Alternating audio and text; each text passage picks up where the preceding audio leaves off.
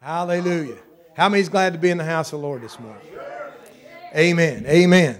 So this morning we are going to turn to Isaiah chapter 58. Isaiah 50. How many got the call this morning? How many got the notice this morning? Amen. So in that call, you got promised, and we're going to look at it in a minute. The Lord has given you, we're going to look at 12 verses, and in this, if you'll do the two areas He wants us to work in, if we'll surrender to these two things that He's trying to get our attention on, He promises 10 blessings and a new name to the person who has a heart that pleases God. Amen? And I want to have a heart that pleases God. I pray that you do too. And we're going to look at the heart that pleases God in Isaiah 58, first 12 verses. If you've got that this morning, stand for the reading of the Word. And the proclamation of the Lord this morning in verse 1 says, "Cry aloud, spare not, lift up thy voice like a trumpet, and show my people their transgression and the house of Jacob their sins. Yet they seek me daily, a delight to know my ways. As a nation that did righteousness and forsook not the ordinance of their God. They ask of me the ordinances of justice. They take delight in approaching to God. Wherefore have we fasted, say they, and thou seest not. Wherefore have we afflicted our soul, and thou takest no knowledge. Behold, in the day of your fast ye find pleasure, and exact all your labors. Behold, ye fast for strife and debate, and to smite with the fist of wickedness. Ye shall not fast as ye do this day, to make your voice to be heard on high. It is such a fast that I have chosen a day for a man to afflict his soul? Is it to bow his head down as a bulrush, and to spread sackcloth and ashes under him? Wilt thou call this a fast, and an acceptable day to the Lord? Here's his answer, verse 6. Is not this the fast that I have chosen? To loose the bands of wickedness, to undo the heavy burdens, and to let the oppressed go free, and that ye break every yoke. Is it not to deal thy bread to the hungry, and that thou bring the poor that are cast out to thy house? When thou seest the naked, that thou cover him, and that thou hide not thyself from thine own flesh? Then shalt thy light break forth as the morning, and thine health shall spring forth speedily, and thy righteousness shall go before thee. The glory of the Lord shall be thy reward. Then shalt thou call, and the Lord shall answer. Thou shalt cry, and He shall say, Here I am. If thou take away from the midst of thee the yoke, the putting forth of the finger, and speaking vanity, and if thou draw out thy soul to the hungry and satisfy the afflicted, so then shall thy light rise in obscurity, and thy darkness be as the noonday. And the Lord shall guide thee continually, and satisfy thy soul in drought, and make fat thy bones. And thou shalt be like a watered garden, and like a spring of water whose waters fail not. And they that shall be of thee shall build the old waste places. And thou shalt raise up the foundation of many generations, and thou shalt be called the repairer of the breach, the restorer of paths to dwell in. Wow, good word here this morning. Let's pray. Heavenly Father, we come before you, Lord, and we pray that, God, you would help us to glean even in the hour that we're living. And God, that you're calling us to a deeper walk. You're calling us, Lord, to search our hearts. You're calling us, Lord, to surrender everything to you. And when we do, God, you've got blessings pinned up, ready to go, ready to pour out on your people. And God, we want those things. And God, we need to hear it. God, let our ears be open. Let our hearts be tuned to what you're having to say. And God, let us do what you want to do and surrender to you this day. In the name of Jesus we pray. Amen. Amen. You can be seated. This morning, again, we're looking at the heart that pleases God. The heart that pleases God. Israel had failed God so miserably and had turned so much to idolatry that they had been destroyed and taken into captivity. And now, after a period of time, there's a remnant that's here in Jerusalem, and they're going through and they're coming to the house of God. And if you look at them from the outside, if you looked at them just by your bare eyes, They look like anybody that'd be in one of our churches today. They're the ones that come to the early morning prayer service. They're the ones that is first to get up and testify. They're the ones that looks pretty good on the outside. But God is saying, let me tell you something. He's going to show us in a minute. I've got a message for you. And sometimes we don't want those type of messages. We want, I was thinking this morning as I was going over, we want those good messages. You ever ask somebody, tell me what you think about something, and you expect them to say something good? And you're kind of, oh, they're going to brag on me. I know they're going to brag on me. And they say, well, if you really want to know, let me tell you this. And you're like, boom, you weren't expecting that. But they tell you the truth anyway. That's what you really want. You say you want that. But sometimes we don't want to hear that. We want to hear we should actually be honest. Just tell me the good stuff that I want to hear. Don't tell me what the truth is. And that's the way it is sometimes. You know what? There's times, I'm telling you, B.H. Clendenin's preaching. That's one thing about it. I wanted him. I knew how he preached. And I knew he was going to step on my toes. So I went ready for it. I was expecting. I knew he was going to tell me the truth. And I got to where I went because I wanted to hear the truth. Don't make me feel good. Tell me where I'm really at. And so that's the way it is. And so this first part, we're going to look at 4 things. The proclamation in these verses, the pretense, the pleasure, and the promise. Those are the things we're looking at. First, we're going to look at this proclamation that's given.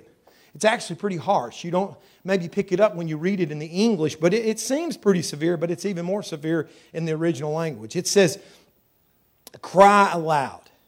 It's talking about with all your throat.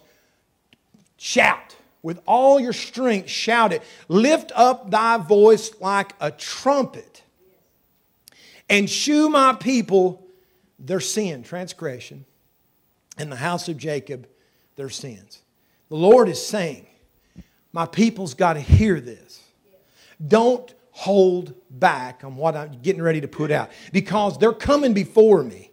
And they're coming before me and they're doing things and they think they're okay. They're wondering. In fact, you're going to see in a minute, they're going to question God and say, why ain't you doing anything? We're coming before you. We're coming early to pray. We're doing all these things and you ain't moving. What is the problem? Why ain't you doing your part? We're doing ours. And God's going to show them, you ain't doing your part.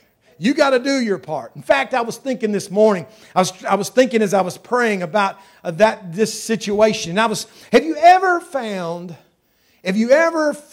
a glass maybe of milk that you forgot? And you didn't know where it was. It may got behind something and it didn't take you. You come in the house and you're like, whoo, what's going on? Something's not right. Has there been a baby in the house? Is there something going on? And so you start looking around and you're like, something ain't right. Maybe like an old dish rack. But I'm thinking of a glass of milk and you may find a glass or something that was still in a glass. It was hidden behind something and you forgot it there for a period of time and it's gotten pretty putrid. It's gotten clabbered and it's got a smell that actually reaches out and get a hold of you before you even see it. And you take that glass and you're like, oh, I got to fix that. That is horrible. And I was thinking about sometimes that's the way my life is to the Lord because of things that's on the inside that's displeasing to Him. I was thinking of going to the sink and taking a rag and cleaning the outside of that thing till it was spotless, till you could just see that it was perfectly clean. There wasn't a smudge or fingerprint. It was perfect, but you didn't clean the inside. You didn't clean the inside. You made sure the outside was just looking perfect. But if you don't clean the inside, I don't think anybody would ever take a drink out of that. You want to throw that thing away because that's the way that this we're going to see. That's what we're going to move into. There was a proclamation. The Lord said, I love my people so much. I'm going to give them the answer. It's kind of like, let me tell you the perfect example. The moment that young and wanting to know something and hear what you want him to say, that young, rich Jewish leader who runs up to Jesus and said, tell me what I got to do. Tell me, I've lived, man, I'm telling you on the outside, I look good and I know you're impressed with me and I know you're going to give me some good news. Hey, listen, all my friends are right here. Tell me how good I am. What do I need to do to receive eternal life? And we see that he tells him, the Lord doesn't just come right. He starts telling him, answer all these, live right. And he started going down the commandments. Oh, Lord, I've done them all. I've done them all since the beginning, since I was a young boy. And then it says that he looks, I love this. You're going to hear me say this many times over my life, as long as I'm here. You're going to hear me say, I love this because it says, and Jesus looking at him loved him. Yes, he did. He loved him. And what did he do when he loved him? He told him the truth. He told him the truth. He said, You've done good, but there's one thing, and it's a big one that you're lacking.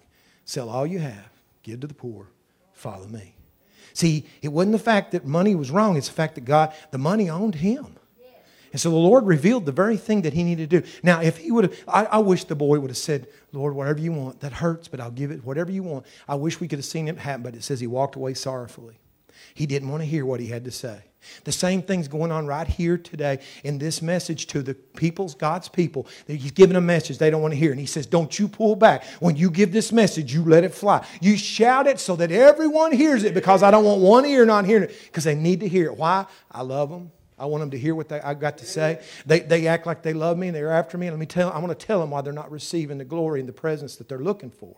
So we see the proclamation. Next, we're going to see what he reveals. It's the pretense. There was pretense going on. They thought they were doing okay, but down deep, he's going to reveal they had a pretense. They weren't really living everything that they acted like they were. It says in verse 2, yet they seek me daily. Hey, they're coming to the house of the Lord all the time and delight to know my ways. They want to hear my word. They're listening to CDs all the time. They're on the internet watching YouTube. And when they're at work, they're listening to Christian music. They want to hear about me all the time. And it goes on and says, as a nation, this is like tongue in cheek. They're doing these things as if they're a nation that did righteousness. They're doing these things, but are they really living righteous before me? And forsook not the ordinance of their God. Are they really living what I've told them to do? On the outside, it looks like they are. But on the inside, and it says, they ask of me the ordinance of God. They're asking me to do justice for them. They take delight in approaching God. They come before me boldly. They come in and they're the first one in the church, and they're the ones that shouts, and they're the ones that comes in the front pew, and they're the ones that puts they're active. But I'm not looking on the outside. You see, I look on the inside.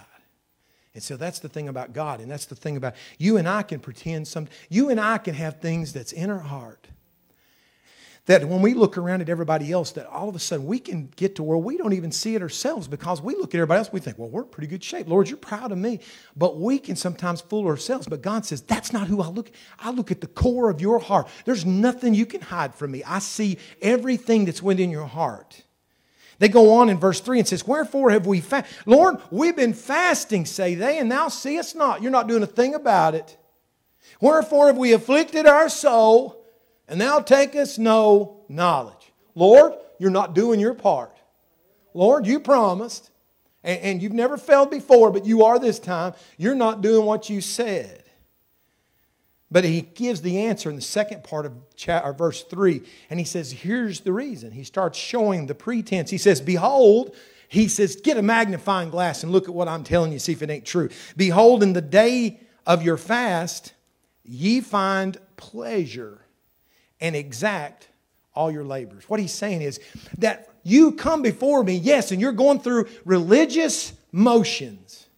But even when you are fasting before me, you find ways to please yourself. You're not really trying to please me. You're trying to please yourself. And it says exact your labors. It's saying that you oppress people around. Your relationships around you is horrid. People that you deal with, it's talking about here. And what they were doing in this time, they had people that were their servants. And they were being meaner to them in the days that they fast than any other time. In fact, it'll go on, and we're going to see in verse 4, behold, ye fast for strife and debate. It's saying that when you fast, you're meaner than ever. It's saying that you on the outside, you're going through the motions, but it's not making a change in your life. You're going down so far. But the key is that if you were to look at who sits in your heart, who's sitting on that throne, they would find themselves sitting there instead of God. And he's saying, you come and do these things, and you come and you want to please, but there is a point you get to, you say, but God, don't do this. You can't have this. I don't want to give this up. And he's saying that our hearts is toward God, but we're indifferent toward God. We are not completely yielded to God. That we're more worried about our own pleasures and our own things. And we think that if we just go through a pretense, if we just go to church and we read our Bible and we do a few things, that's the same thing as having a real relationship with God. And God says, I want more. God wants all of you. And the thing is, if this is the part that if I could just get this point across, there is blessings that we're going to see. People, the reason that we go through these things and we hold back on God is because we're trying to protect ourselves. We're trying to gain things for ourselves. We're trying to make sure we get what we want, right? And God's saying, if you could only see, if you would let those things go, what I've got ready for you will blow your mind more than you could ever do for yourself. And people are hanging on all day long, trying to hang on for their own selves. God, I want it my way. I want to have it my way. And God says, if you let go of what you want, you will never turn back to that stuff, because what I want to do is way more than what you want to do. And so we see there that he's saying that there is this strife, there's this debate, there's this, it says to smite with the fist of wickedness. That word wickedness is vicious. He said you're vicious. You don't love other people. You not only do you not really love me like you think you do, you don't love other people. Isn't that the core of the number 1 and 2 commandment is thou shalt love the Lord thy God with all thy heart, mind, soul, strength. And the second shall be like unto love your neighbor as yourself. And he's saying you've missed 1 and 2. And Scripture says if you do those 2 things, all the rest of them's taken care of. You're missing the boat. That's what he's saying. You don't love me and you don't love your neighbor. He's revealing their true heart. And he's hitting them and we're hurt. He's getting them at the quick. And he's trying to get their attention. And then he asks this question in verse 5. Well, let me go on. Jump down to 9, because I think you've got to put this in there. Second part of verse 9 says, if thou take away from the midst of thee the yoke. We put yokes upon. What's this yoke? What's a yoke? It's when you put that burden on someone's neck and you there's a rope that goes and ties you, the animal, to that yoke, and you control them. And he's saying if you take away from the midst of thee the yoke that you put on other people, and the putting forth of the finger, you blame other people. We can talk about people. If we don't watch, we talk about people. And we're all guilty at some point of that. But we got to watch. God says, you're looking at other people. And could I not look at you? Could I not reveal what's going on in you? And he says there that putting forth of the finger and speaking vanity. We've got to quit blaming other people for there's people like that everything that goes wrong in their life, it's that person's fault. The reason everything's turned upside in my world, it's not my fault, it's somebody else's. We can easily find someone else to blame. And the Lord says, quit doing that. And quit blaming other people. And quit talking about other people. If you'll do those things, is what he wants us to do. And verse 10, if thou draw out thy soul to the hungry, and to satisfy the afflicted soul, then he goes on to starts the promise. Then shall thy light rise in obscurity, and thy darkness is noonday. Let's look at verse 5. So he's telling them, he's giving them their pretense. And then he asks them a question. Is this a fast that I've chosen? These things that you're fasting. In fact, at that time, there was only one day a year that the Lord had already commanded for them to fast. Only one at that point. And he's saying to them, you're fasting, you're doing all this fasting. Is this what I want? And he says, a day for a man to afflict his soul? Is it to bow his head as a bulrush and to spread sackcloth and ashes under him? Wilt thou call this a fast? What he's saying there, you got to get that, because you may think, well, God's saying, no, I don't want you to ever do any of these things. No, he's saying this. He's saying, what is the purpose of fasting? Why does someone fast before me? Is it not that we break ourselves down before Him? Is it not that we humble ourselves to Him so that there is such a change in them that it changes not only the way they look at me, but the way they respond to others? I was telling someone else the other day that there's one thing about fasting. We was talking about fasting. And I said, if there's one way I describe what the impact of fasting is, even in my life when I've done this, is the fact it quietens the voices of the world. All of a sudden, all these things that's trying to control you, your mind's going 1,000,000 miles an hour. And when you fast and humble yourself before God, it's when we give up fleshly and worldly things so that we can have a spiritual a growth and a spiritual move toward the things of God. It's like all of a sudden you notice the voices that's in your mind, that's raging in your life, starts quietening down. There is a disconnection from all these things that's pulling at you. And all of a sudden, you can hear the voice of God so much clearer. And what He's saying here is, that's not what you're doing. He's saying, is it just the motion? Is it just not eating? Is that what a fast really is? Is it just not eating? Is it just bowing yourself over as a bull rush? Is it just the bowing of your body and putting on different clothes and getting in ashes? And is it all outward stuff? Is that what I really want? And the answer is no, it's not what's on the outside. What I want is what's on the inside. You're missing the point. And it's not, so they were doing really well at doing the outside, but He said, let me work on this inside.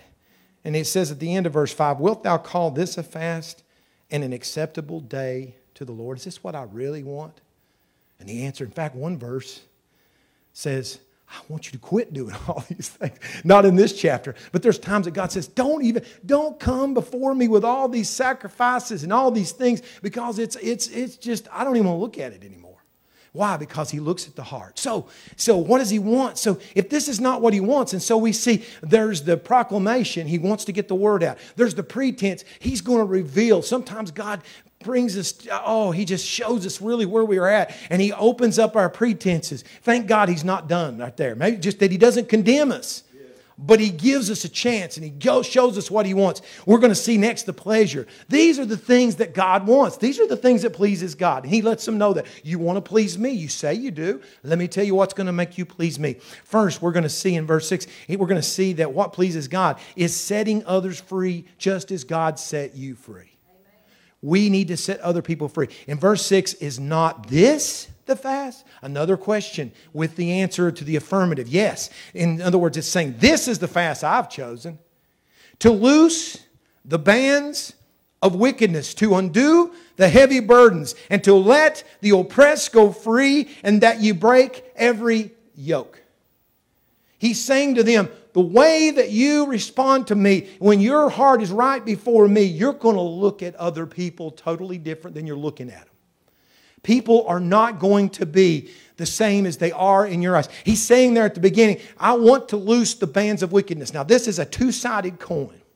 It's you, and there's another side of what it does to them. God's saying, this is what I want to do. I want to change the things that's in your heart that's causing you to act this way. I want you to realize when you please me and you put your heart right to me, I want to break down some strongholds in your own life.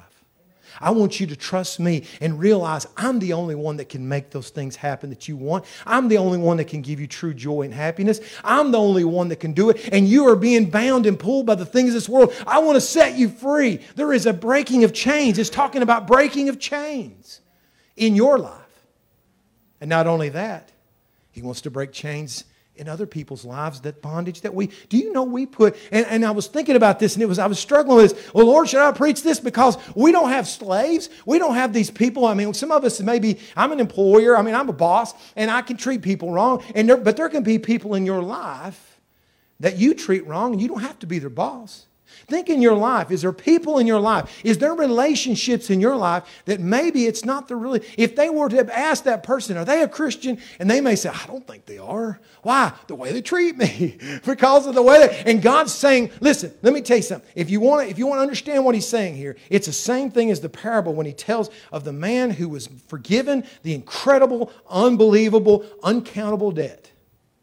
He was doomed for the rest of his life in prison, never to be set free. And his master had compassion on him and said, I'm going to set you free. You're forgiven. A debt he couldn't even count that high, much less pay it back. And then he goes out. Instead of showing that same love and compassion on other people, he went and found somebody that owed him just a fraction, just a small little fraction of what he owed. And he went through and said, I ain't having mercy on you. I'm not going to have grace and mercy on you. I'm throwing you in prison. And it cost him everything. Why? And the master said to him, what are you doing? Do you not know what I did for you? Should you not have a different attitude toward other people?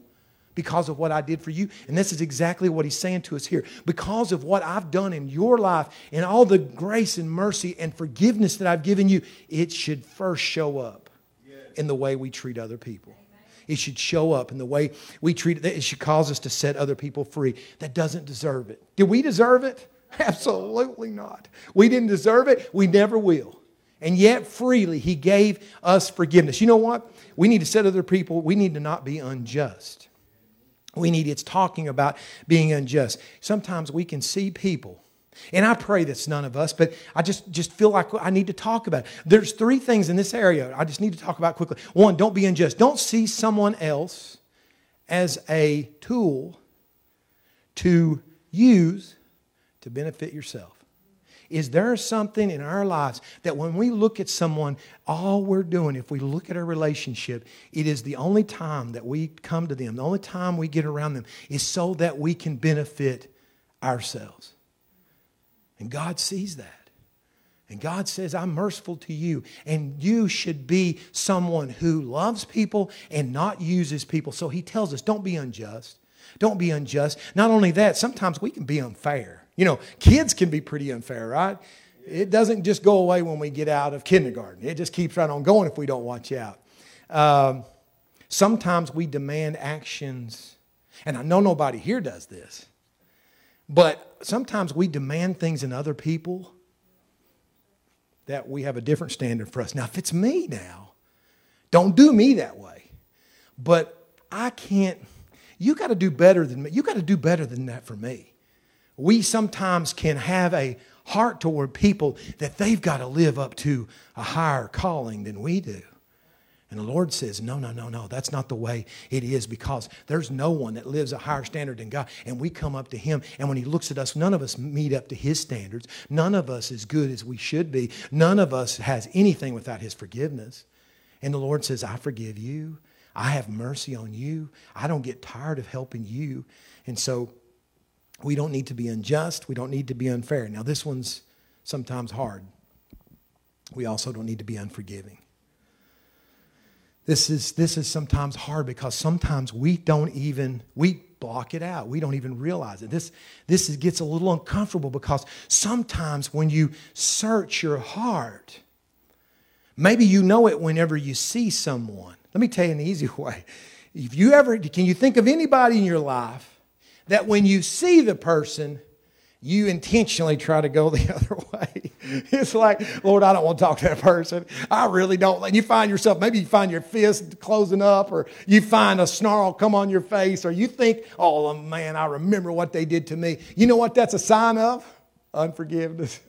And so the Lord, I think, is dealing with us here. And listen, the preacher's not exempt for this stuff, and the preacher's not perfect in every way. I can tell you that right now. The Lord deals with me too. And as I'm going through this stuff, Lord, I said, Lord, you've got to work in me. Lord, reveal things in my heart, and you've got to help me. But the Lord says, if you want to please me, you got to want to be just with everyone around you. Treat them the way they should be treated. Treat them the way you'd want them to treat you. Be fair with other people. Treat them right. Don't take advantage of people. Don't use people. Don't have a standard for people that's above what you need to treat people better than you would want them to treat you. And we've got to learn to forgive. If there's something, let me tell you something. Every one of us, at some point in our life, someone's done something to us. Every one of us.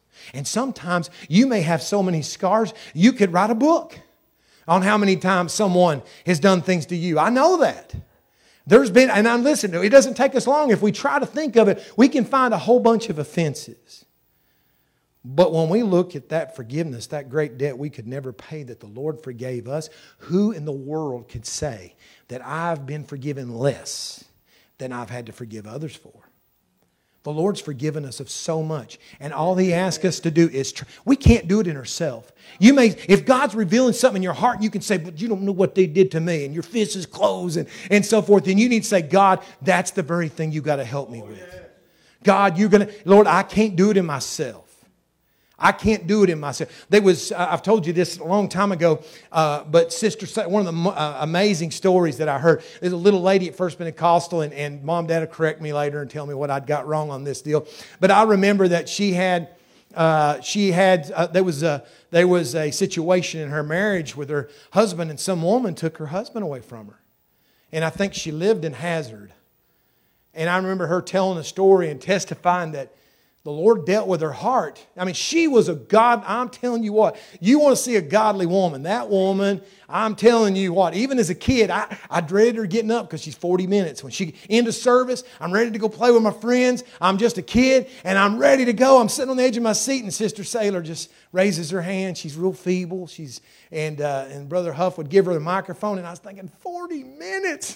40, that's going to be 40 minutes. And so she's going, but when she exhorted, I wish I could hear her again, but when she said something, boy, you ought to write it down. It should have been something recorded and handed out to everybody, because it was a little rhema, a little word from God that was so powerful that God had given her, and it was good stuff. But she told one time of the woman that had done her wrong. She didn't realize, but she found that she had unforgiveness in her heart. And the Lord revealed it. Now, you would have never known it. You couldn't have seen it. But God showed her. She still had a little something. And she had good reason. This woman took her husband away from her. And she had a little bitterness. And she had an excuse too. This was back, she didn't drive. I don't think she drove at all, did she? And I think she had to get a bus or get someone to take a train. Okay. It was at Hazard? Lynch, Kentucky. And I guess it wouldn't matter if I put another town or whatever, but it was far enough away that she had no, and so she could have said, well, God, God said, you need to go fix that. And she's like, okay, God. And He dealt with her, and she finally said, okay, I'll do it. I didn't realize I did it. And then so she had to go out of her way. Sometimes we'll say, God, Lord, I can't fix that because there's an excuse. I can't do it.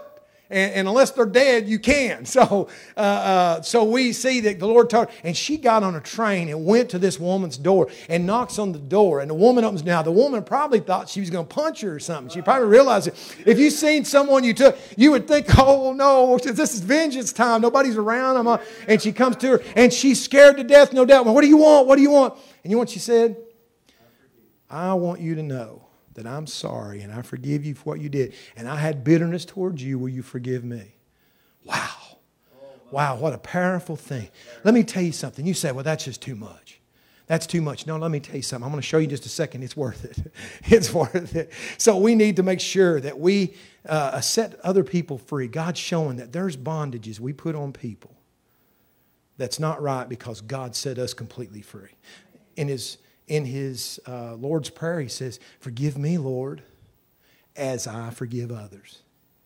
You know what that's saying? If I don't forgive, that shuts the door to your forgiveness in my life. So we've got to learn to let those things go. So not only that, but He goes on, that's the first part, but verse 7 tells us that we also need to give to others as God has given to us. God gives us things to see if we'll be blessings to other people. And I'm telling you, it's so hard sometimes. We have all kinds of excuses here.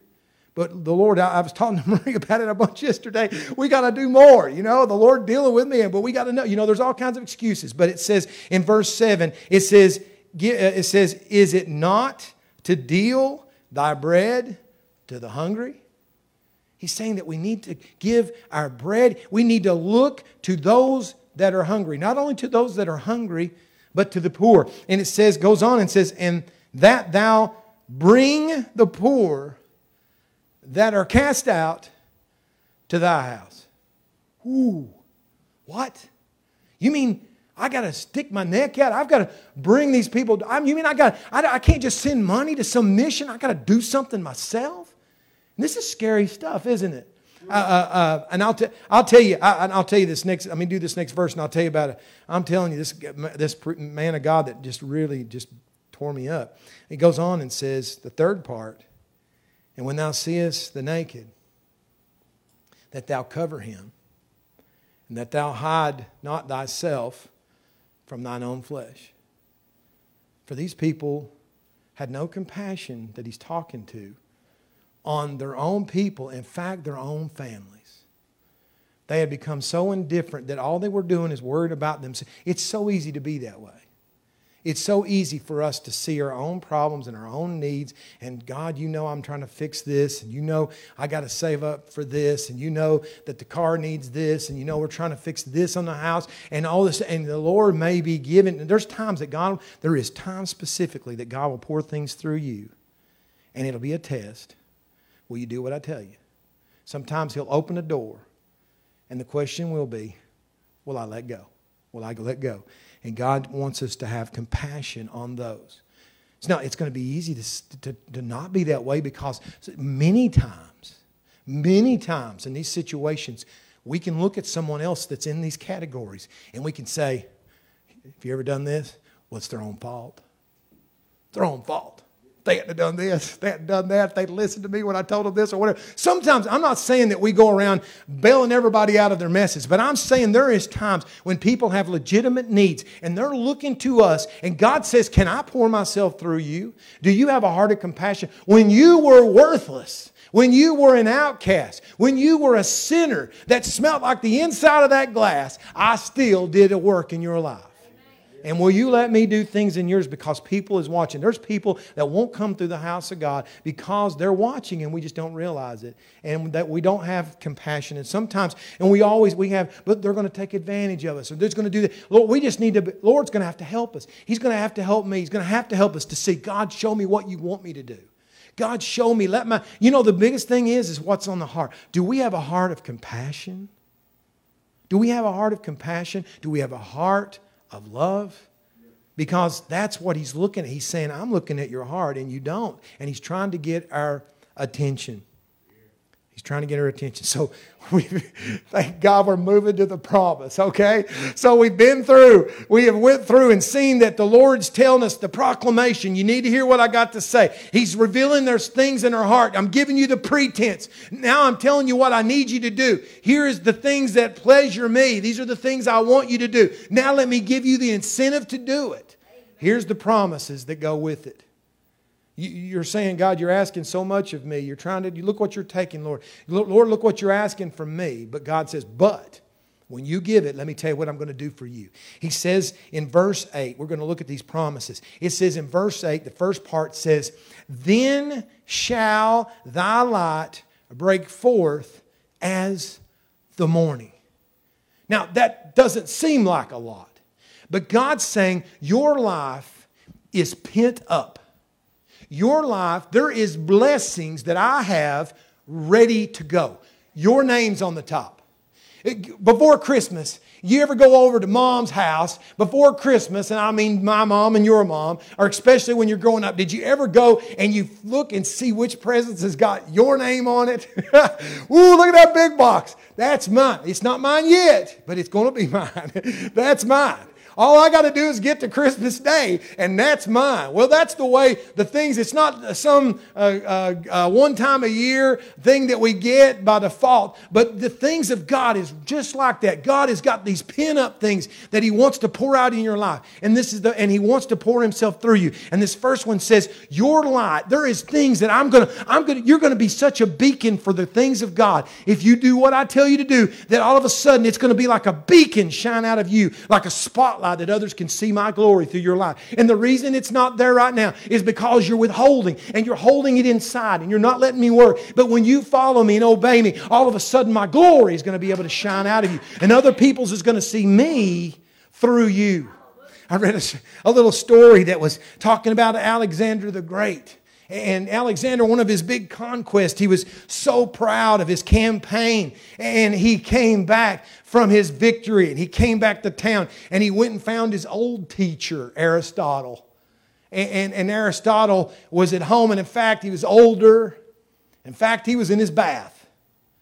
And here Alexander, the leader, comes, and I was surprised he even gave him interest. And he stayed right in the bathtub. And he comes in, and Alexander is sitting there. He's wanting to brag about all the things he's just done. And he thinks that Aristotle's going to brag on him and say, boy, you're my star pupil. You're the one, man, you got it. You were listening when I taught you. And he got to the end of all of his conquest and all the things he'd accomplished. And he said, now, Aristotle, what can I do for you? Aristotle didn't say a thing. He kept on watching.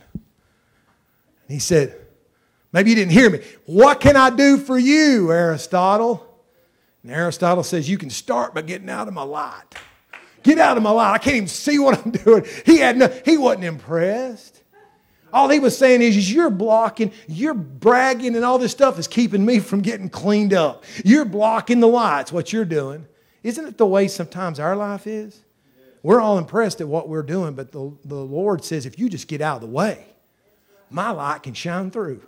That's exactly what I want you to do. You get out of the way and I can shine through. So we see there, that's the first promise. They keep getting better. It goes on and says, and thine health, boy, who don't want this one? And thine health shall spring forth speedily. Do you know what he's promising here? Is that physically, I'm going to do some things in your physical body that would never happen unless you can just obeyed me and you surrendered to me. Let me tell you something. Just the opposite's true. When you do these things and you're protecting yourself and you're getting upset and you're trying to control everything in your life, there is physical paydays happening. You're paying a price for that. When we get agitated and tore up and worried and we're struggling and all these things is going on, we are paying a price in the physical body. But when we learn who our help cometh from and we surrender to that, all of a sudden there's joy that wasn't there before. And joy brings forth like a medicine in our life, the glory of God moving in our life. And God says, I'm going to improve even your health because you trust in me. Oh, I'll take that, Lord. I'll take that. I want to be your light. I want you to move. He keeps going. Number 3. And it says, in verse 8, it continues, it says, and thy righteousness shall go before thee. It's almost like that person that was a big official that goes and there's people coming and says, hail, hail the king, or hail Joseph, the second to the king. And people were seeing before he even got there. There was a proclamation that people were seeing him before he even got there. Why? He's saying that when you trust in me, that the righteousness that I put there, not yours, what I do in your life, it's going to go before you so that people see me and see what I can do in lives. Oh, you'll become a powerful testimony to God's power in your life. It goes on and says in the end of verse 8, and the glory of the Lord shall be thy reward. That's an unusual word. We know what rewards are. A reward is that blessing, that gift. This word reward is talking about God has got our back. This says that this word means God guards our back. Not only is He in front of you, not only is He working, He's sent before. He's already sent His goodness before you. He's already sent His word and His light before you. But not only that, you don't even have to worry about your back. He says, I got it. I've got you surrounded 100%. You don't have to worry about it. 360 degrees. I got you. I'm your reward. I'm the one that's blessing you, whether you're coming or going, no matter which direction. I'm the one that's blessing your life. Hallelujah. He goes on in verse 9 and says, then thou shalt call, and the Lord shall answer. Oh, isn't it wondrous when we could come to God? They've been complaining here at the beginning of this, Lord, we're doing all these things and you're not even answering us. He says, you do these things. When you call, hey, I'm going to answer. I'm ready to answer. I was ready to answer before. That's what I'm doing right now. I'm answering you. And thou shalt cry, and He, being God, shall say, here I am. Oh, isn't it wondrous to know that we, at the moment, just the smallest situation we come into, that we can throw up that prayer. Oh God, do you see what I'm going through? And the Lord says, I see it. I'm there. As Hezekiah, who was given the word, he's going to die. And he turns to the wall, and the prophet walks out. And he gets going out of the building, out of the temple. Or not the temple, but out of the palace. And before he can get out of the court, Hezekiah turns over, King Hezekiah, who lived right before God. And he starts weeping before God and asking God for mercy. And God sends the word back to that prophet who ain't got out of the house yet. And what was his message?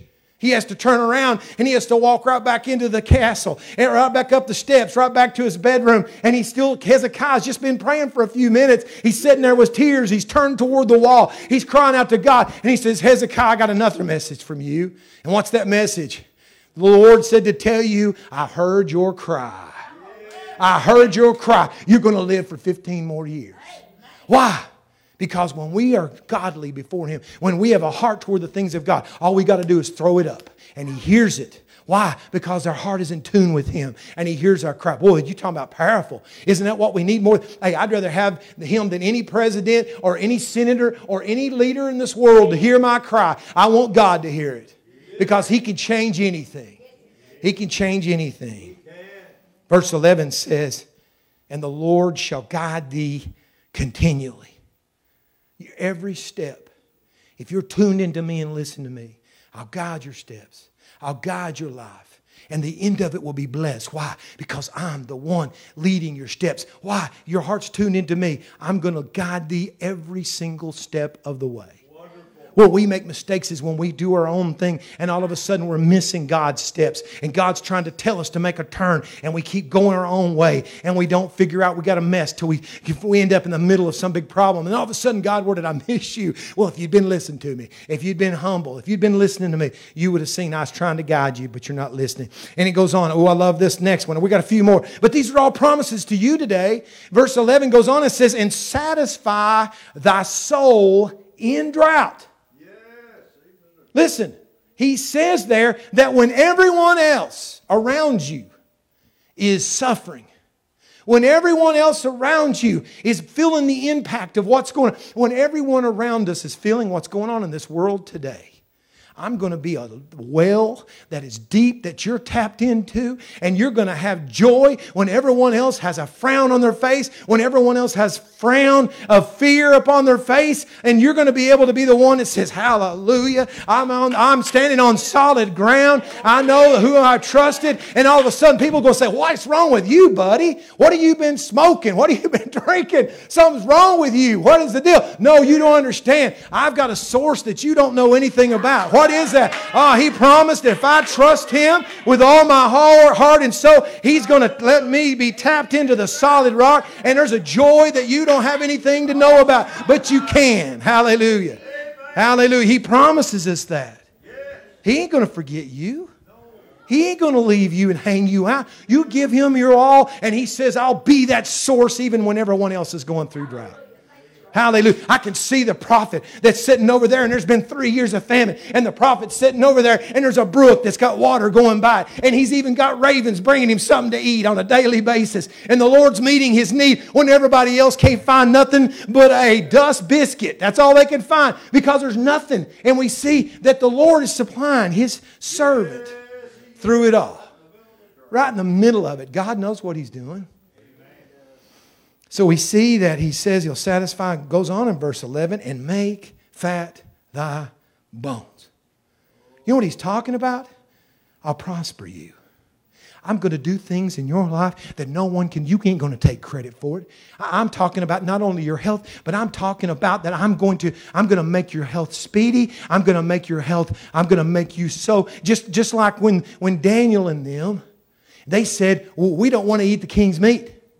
And we don't want to eat these things that sacrifice to idols. And they said, no, this eunuch said, you don't understand. Because if you lose weight and you don't look healthy when we stand before the king, it's my head. Do you understand what you're asking me to do? And he loved Daniel. He loved him.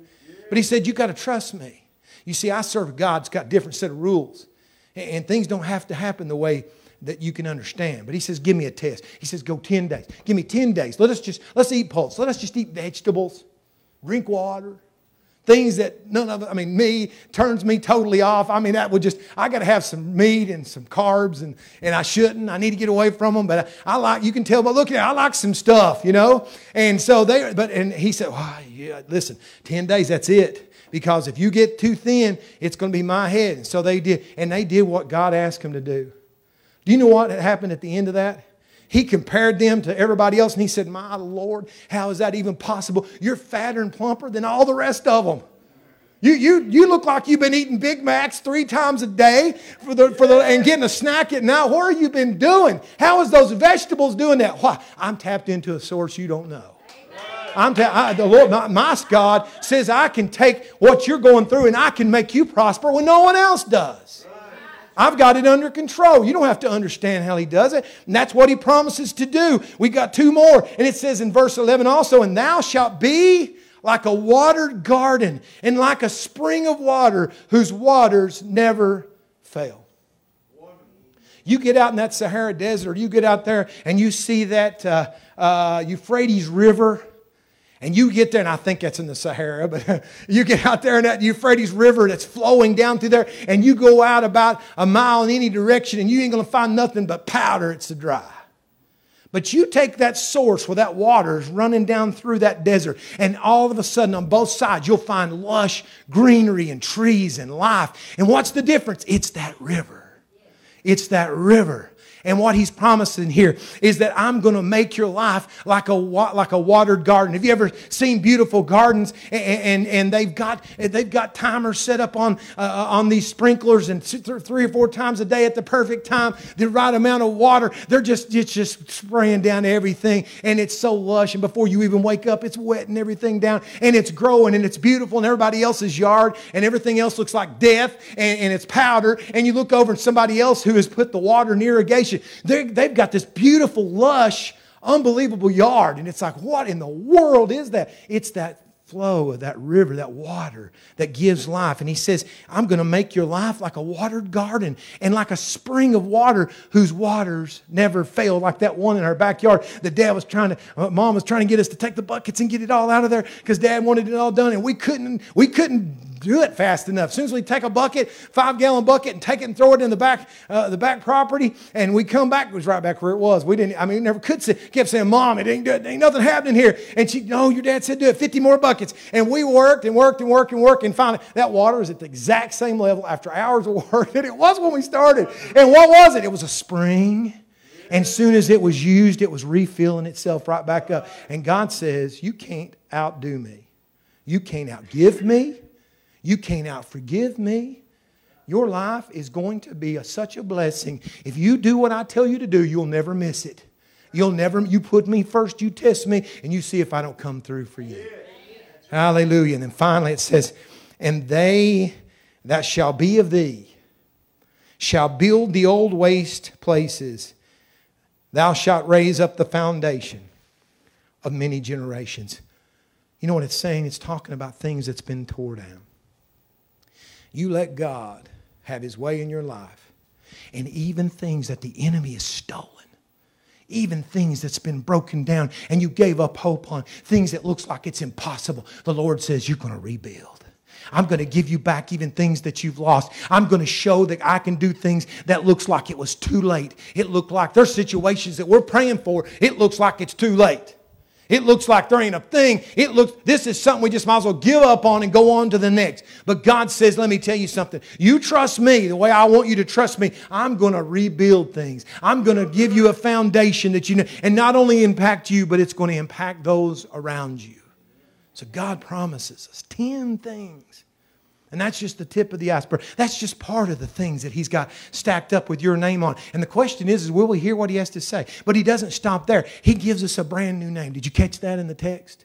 He gives you a new name. Not only am I going to do all those blessings, but He says, I'm going to give you a new name. What is that new name? Verse 12, it goes on and tells us, it says, and thou shalt be called the repairer of the breach, the restorer of paths to dwell in. What's a breach? A breach is when there is a wall and there's a hole through it. It was pretty big in the Civil War.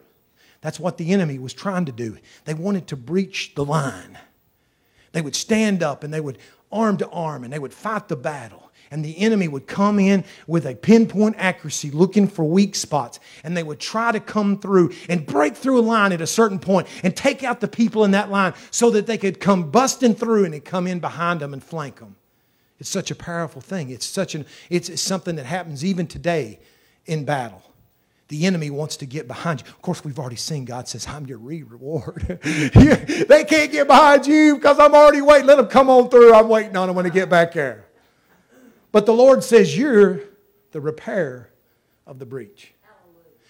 There's been people's lives that you love and you care for, and the enemy busted through and he got in. There's defeat. There's things that happened. There's scars. People's hurt. People's in bondage.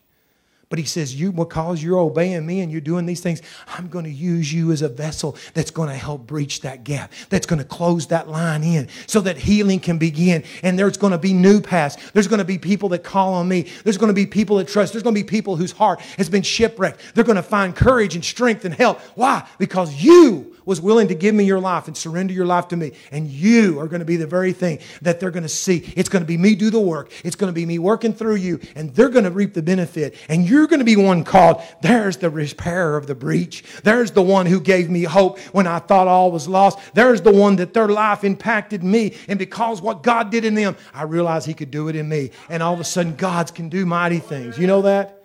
God wants to do that. Oh, I want Him to do it today, don't you? I want Him to do it today. So we need to ask God, God, give me a heart that pleases you. God, give me a heart that pleases you. God, search me. Don't let me go through all of this. And God, inside, when you look at me, you see that old glass. God, cleanse me from the inside out. Amen. I hope you have that desire like I do this morning. Let's stand this morning. Let's stand and ask the Lord to give us a heart if Priscilla would come toward Him. Almighty God, Lord, I thank you, Lord, that God, you not only love us enough to reveal us, God, you want us to hear. You don't want us, Lord, to miss out on the best that you have for us. And God, sometimes we just, Lord, we just sort of sell ourselves short.